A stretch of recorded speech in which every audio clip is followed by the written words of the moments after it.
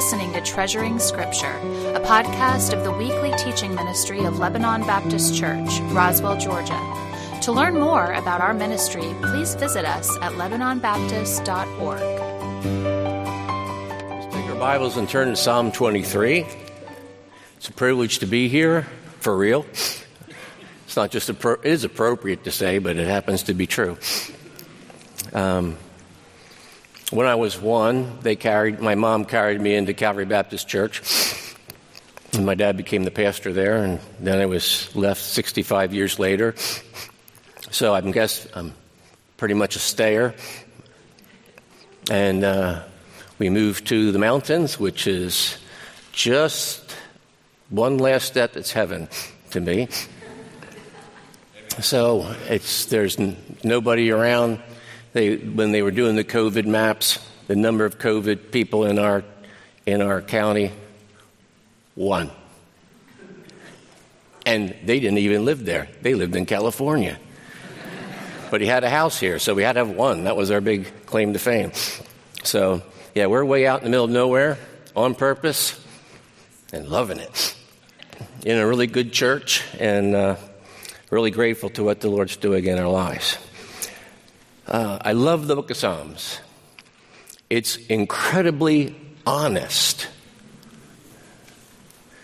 I mean, there is a lot of teaching and preaching that, although may not be heretical, is just not honest. Hey, if you love Jesus, you're always happy. Yeah, right. There's a lot of thinking that's just been sterilized to sound better than it is. And Psalms is, here's what it is. And some of it is gloriously positive. And some of it is, God, where in the world are you? And God doesn't strike them dead. He puts them in the Bible. Because we need not to be flippant or crass with God and His Word, but to be honest. Like He doesn't actually know. So how are things? They're fine. It's God. He knows. If you hate it, He already knows. If you love it, He already knows. And so in Psalms, we get very encouraging things. And actually, it's all encouraging if you like honest. Because there's some very dark things. In the middle of a praise God, there will be, God, where are you? What are you doing? You said you wouldn't abandon us. We feel abandoned. And then 2 verses later, but God's great. So what's that? There's this spirit, obviously it's inspired by God, spirit-driven honesty, candor with God about how things really are with Him and how things really are with us. And I find that heartbreaking at times, but I find it enormously attractive, compelling. So the Psalms we're going to deal with today, the 3 today, they'll be familiar ones. Psalm 23, I have to be honest with you, it was a long time till I ever preached on it because it's so incredibly familiar. It's almost like the Lord's Prayer. Every pagan and every Christian in the world knows the Lord's Prayer. They can repeat it. Oh, Psalm 23. But there's so much stuff there that just over time, maybe it was just me growing up, I don't know. That assumes I have already, and that may not be so. But it really has spoken deeply to my heart and life. So one of the things that's particularly helpful with a psalm is if you can glean from someone, another text of Scripture or some enormous expert, the historical context of the psalm. Because behind every song, there's a person and a story, right? And knowing that story it changes the word. I mean, the words are the words, but it changes the whole message of the words. Not from what God intended, but from what we would normally understand. Let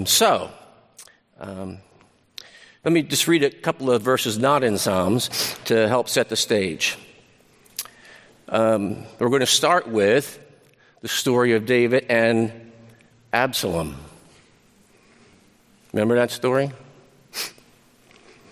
In 2 Samuel, it says, "And the conspiracy grew strong, and the people with Absalom kept increasing." It's a very sad story. When sin happens, it happens, but it wasn't dealt with, and so it wasn't healed by God's grace. So the situation with Absalom and Tamar and David was terrible, and then Absalom commits murder, and Absalom flees, and then he's not welcomed back, and David does. What did David do? This is Sunday school. You can say something. Nothing. Absolutely nothing. He did the man thing. Oh, just go to work. And it got worse and worse and worse. Finally, he's manipulated and pressured to bring Absalom back. But he can come back after a couple of years, but he can't see me. It's like, well, way to go, Dad. And then it got worse and worse in bitterness. And then so what's the context of Psalm 23 where David says, the Lord, the God who is shepherding me. What's the context of that? He is on the lam. He had to leave town really quick because Absalom anoints himself king, establishes himself as king, and it's on. Army's going to chase down Dad, going to kill Dad, just Dad, the king, and take over the kingdom of Israel for himself. And David flees. He leaves, goes, and he is fleeing. He goes up the side of out of Jerusalem, up over the Mount of Olives, and he meets a guy who's throwing rocks at him and cursing him for things that David had never done. And now he's going, and the whole country, except for a few loyal people, are going after Absalom. So it says the conspiracy grew strong. And then on the way out, this guy was yelling at him, and David said, because one of his friends says, let me go take his head off. That's a good friend. But David says, no. And he says, here's what David said. He said, and David said to Abishai and to all his servants, behold, my own son seeks my life. And how much more may this Benjamite? Leave him alone. Let him curse me, for the Lord has told him to. So they're walking 20 miles down towards the Jordan River. And in chapter 16, verse 14, it says, and the king and all the people who were with him arrived weary at the Jordan. And there he refreshed himself. So where does it start where David says, the Lord is my shepherd? He lost everything. He thought his son is seeking for his death. And chances are, apart from the intervention of God, he would succeed. And he just left, with a little bit of camping equipment and has walked 20 miles. And now they sit down, and they're up against the Jordan River, and they sit down, and he says, the God who is, that's the word here. The Lord is my shepherd. The Lord, the God, it's hidden in that, not so much, but hidden in some degree in that word Lord is the great I am. It's what God said to Moses, right? Tell him I am sent you. It's what Jesus said to his critics when he said, before Abraham was, I am. The God who is. That's like, well, that's an amazing identification because there's lots of gods. And we refer to them as if they were real in some context. Lots of gods, or we can even call it the God of materialism or the God of fame or whatever you call it. But here's the deal. The God that he's talking to, the Lord, is the God, the one and only God who exists. He is the one who is, at this very present time, although it didn't look like it, the God who is the one who is shepherding me. He's tending, grazing, bringing me to pasture. I shall not want. At the time, did he have wants? Yeah. But he's talking about future, how this is going to play out. Today's terrible, but if tomorrow's good, That's a difference maker, right? And he says, I don't know when it'll be, but I know what's going to happen. The God who is, not the God that I made up in my mind or the God of the day. The God who is presently shepherding my life. He's guiding and directing and correcting. And so I won't become empty, deprived, or abandoned. And so frankly, at this point when I was studying this passage to preach it, that's like wow. Right? I mean, not new. I can't tell you anything new. I don't know anything new. But that's a wow. So wherever I am. So now he's sitting down on the grass next to the Jordan River with his son trying to kill him with an army. And he says, the God who is the one who is shepherding me. If you just got that, if today you just got that, in fact, if you're a child of God, the God who is the one who's shepherding you. Now, did it ever strike you that although you know that, you wonder what in the world he's doing? Anybody feel that way? And when and why and really? And the difference maker is David knows. David experientially is aware that the one who's leading me is not me or my advisors or my son pushing me out. The one who's leading me is the God who is. So that changes everything. While changing no circumstance, it changes everything. He says he makes me lie down.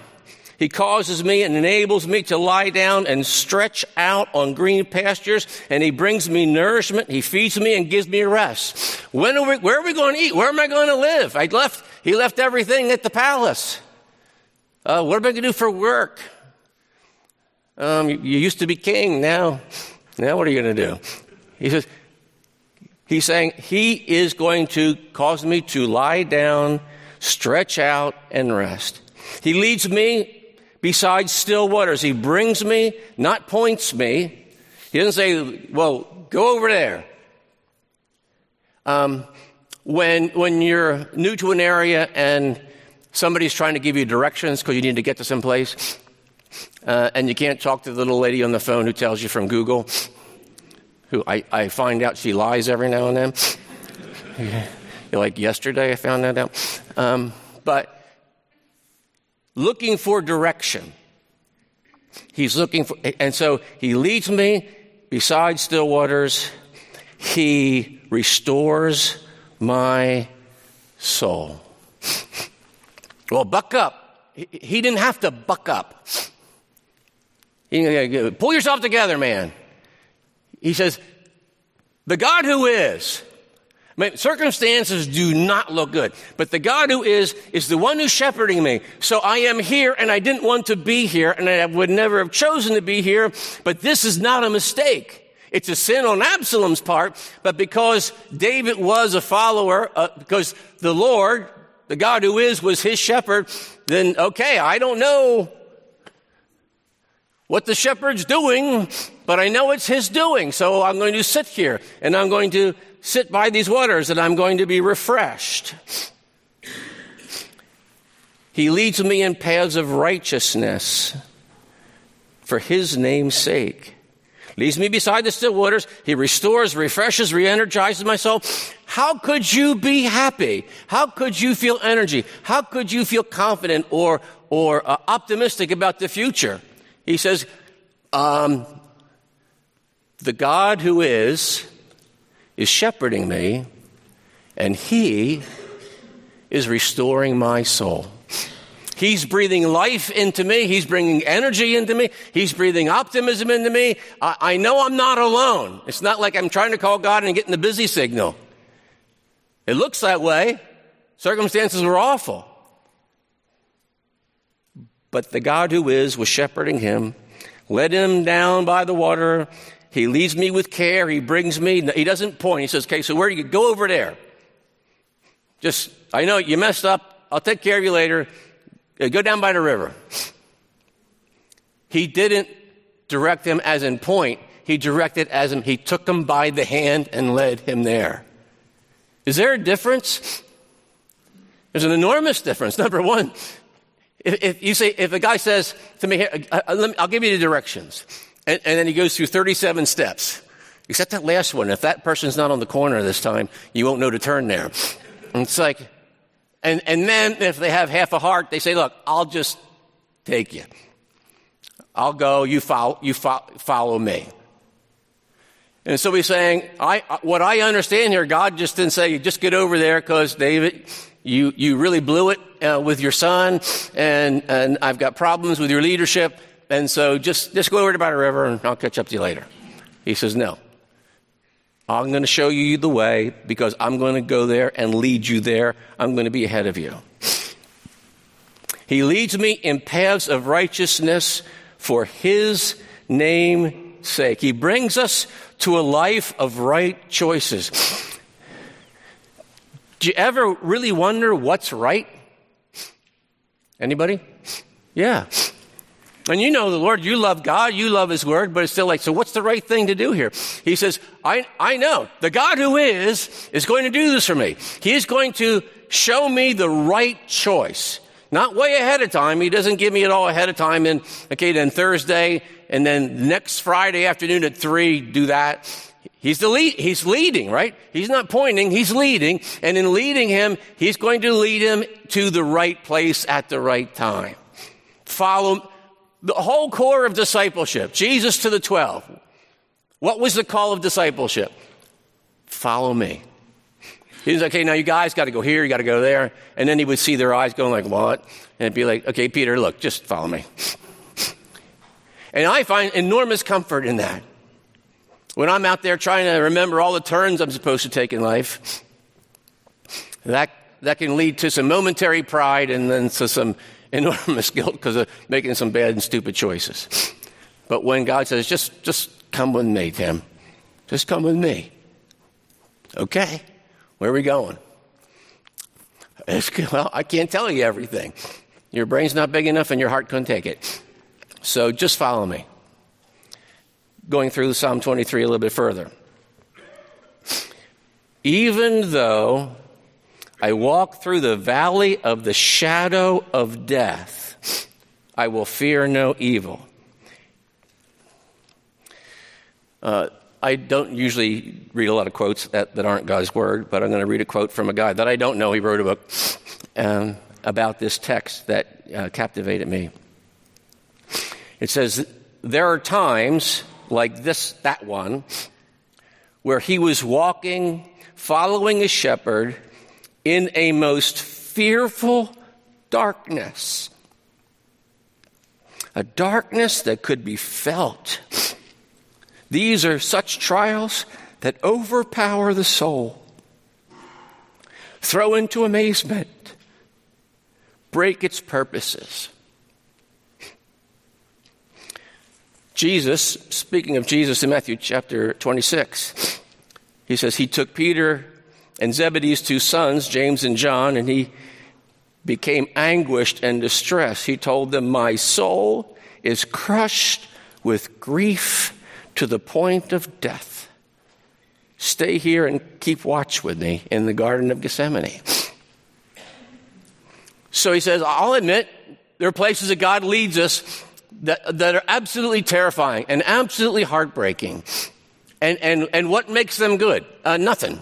I mean, yes, God's providence and God's promises, but it doesn't make the pain not pain, does it?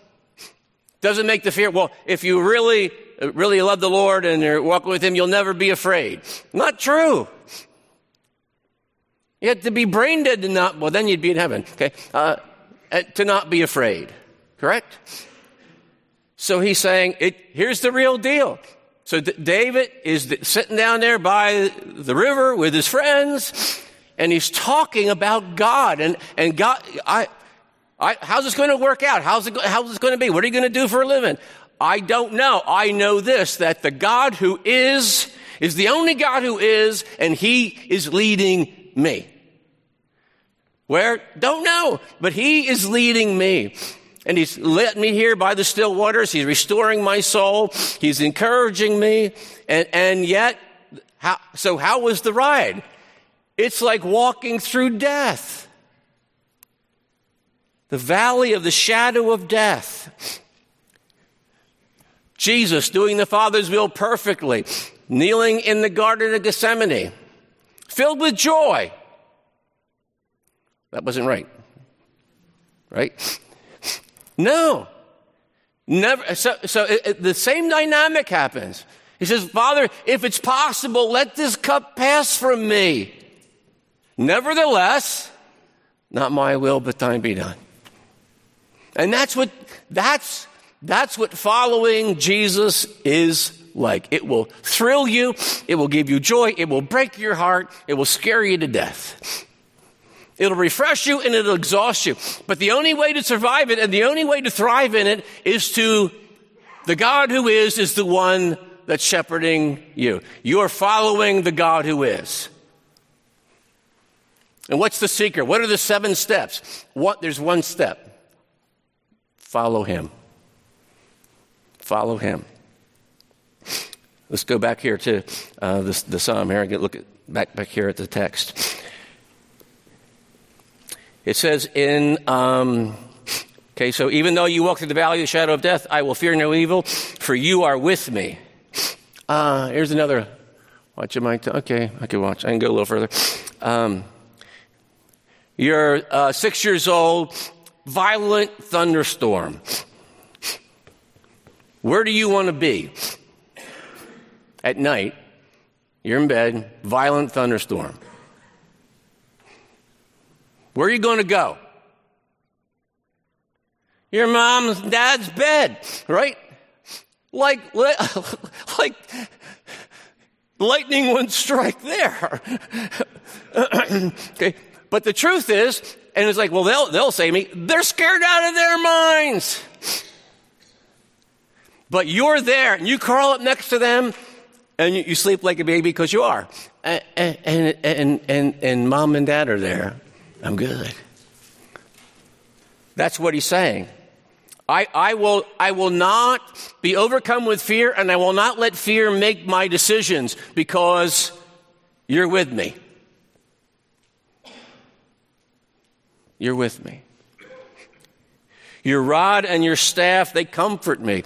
Your correction, because that was the rod for the shepherd was used to direct and stop and at times for correction. He says, your corrections and your proddings, pokings, all that, he says, they are an enormous encouragement. They comfort me. It shows, okay, so how could that be a comfort if God was using his rod to poke, to prod, to correct? How's that encouragement? He sees me. He knows me. He loves me. And I have his individual attention on my life. And he is good and he is loving. And I do not know how he works this all out, but God is here. His presence, he says, another part of this that I really like. Okay, you're with me, your rod and your staff, they comfort me. Verse 5. You prepare a table before me in the presence of my enemies. So David is literally living now in enemy territory. He's camping, okay, in enemy territory. And his own army is on his way to do him out, get him done, kill him. And you know what he's doing? He's a man, so he's eating. I've always wondered about that last meal for the guy getting executed. Like, I don't know how these are great potatoes. That's what's on your mind. But I didn't get enough butter. What? But that's where David is in the middle of all this. And he says, here's the deal. All my enemies are looking, and God spreads out a table right here for me. He does it for me. and he eats and he drinks while his enemies look on. It's powerful. You anoint my head with oil, which is a sign of respect. My cup overflows.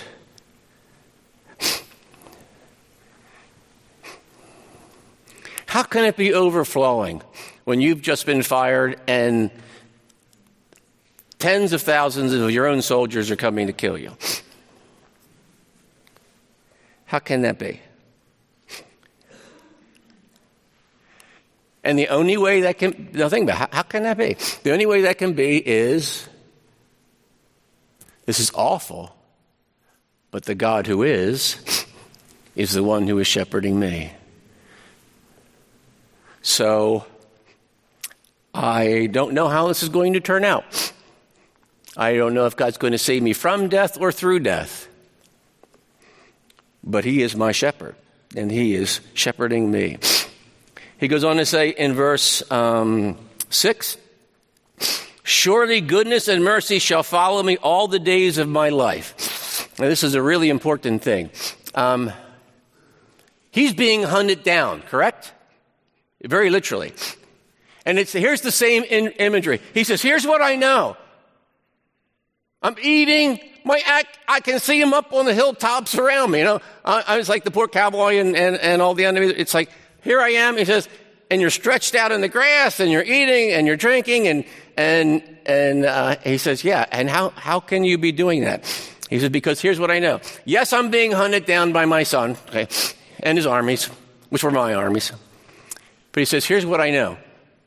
Surely, because the God who is the one who's shepherding me. So surely, goodness and mercy will hunt me down like a dog. They will find me. That dog will sniff it out. That's what I know. So what good is here? Well, I got some good food and there's the river there and I'm not dead yet. But I know, yes, my son is hunting me down, but God himself, the God who is, not the God of my imagination, not the God of my hopes, the God who is, his love and his mercy will hunt me down and they will find me at the very best, most important God-ordained time.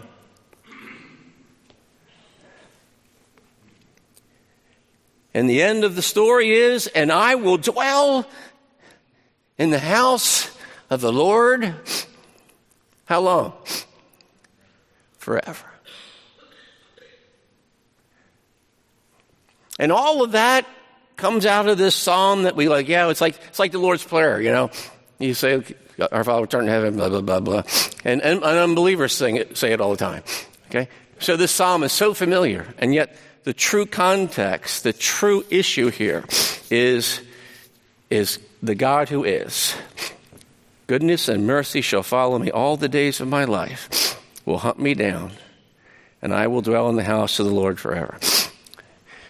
One really key, it's probably true it's probably true of all the Psalms, I'm not sure. But I know it's true of many of them, I know it's true of this psalm.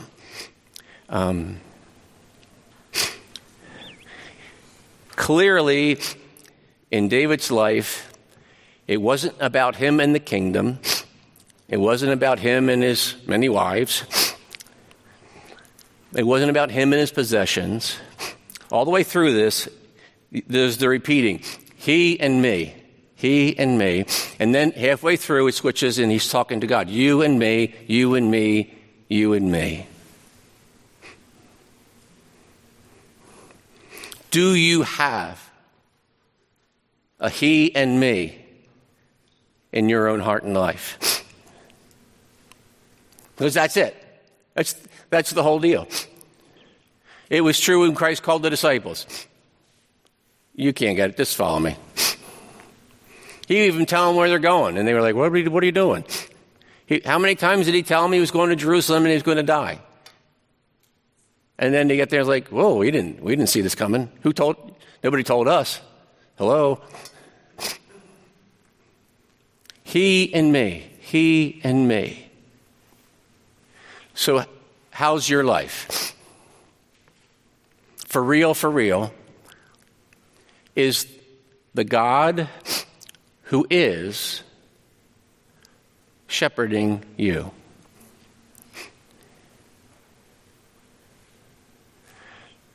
That has application in number one. There's one application, and that is, yes, he is. Praise God. Thank you, Lord. This is the most glorious thing of my life. There's pain, there's sorrow, there's darkness, there's light. But when I look at it, and particularly it's easier when we look back to say, wow, that was amazing. That was a miracle. Silly illustration. In my mind, works in sophomoric ways, or less. But I used to watch a lot of cartoons and Bugs Bunny. Okay? And Elmer Fudd was always chasing them. And assorted other cartoon characters. and Bugs would be running from lots of enemies, and Elmer Fudd is being one. And I can remember him he was on a girders of a high rise, and it was just girders, and he was blindfolded or knocked out or something, and he's walking like sleepwalking, and he would walk off the end of one girder, and what would happen? Anybody remember? There'd be another girder right there, right? The theology of cartoons. You didn't know he would do that this morning, did you? You might have made a different decision about coming. But you watch that happen, you know that's not real. Or there's this big wall, and it's got one little window, and it falls on him, and he's like, weep. And he goes on like nothing happened. He says, here's what's going to happen in my life. How's this going to work out? He says, I can't tell you. But there's a he in me, and there's a you in me as he talks to his Father. And I know how this ends. I will dwell in the house of the Lord forever. Sometimes in our struggles we wonder, when will this end? And strangely, that we have mixed emotions about that, because sometimes we like, when will it end? Like the sermon, when will it end? And but the truth, it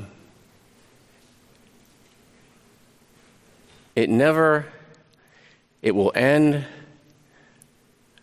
by us continuing to follow the Lord exactly like he wants. That's how it'll end, like he wants, like he plans, and when he wants.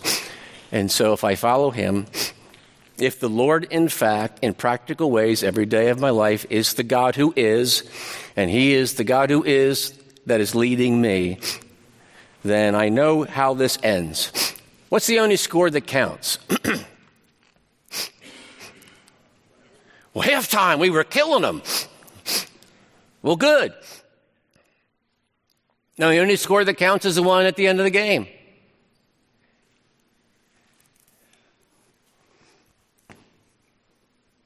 God wins.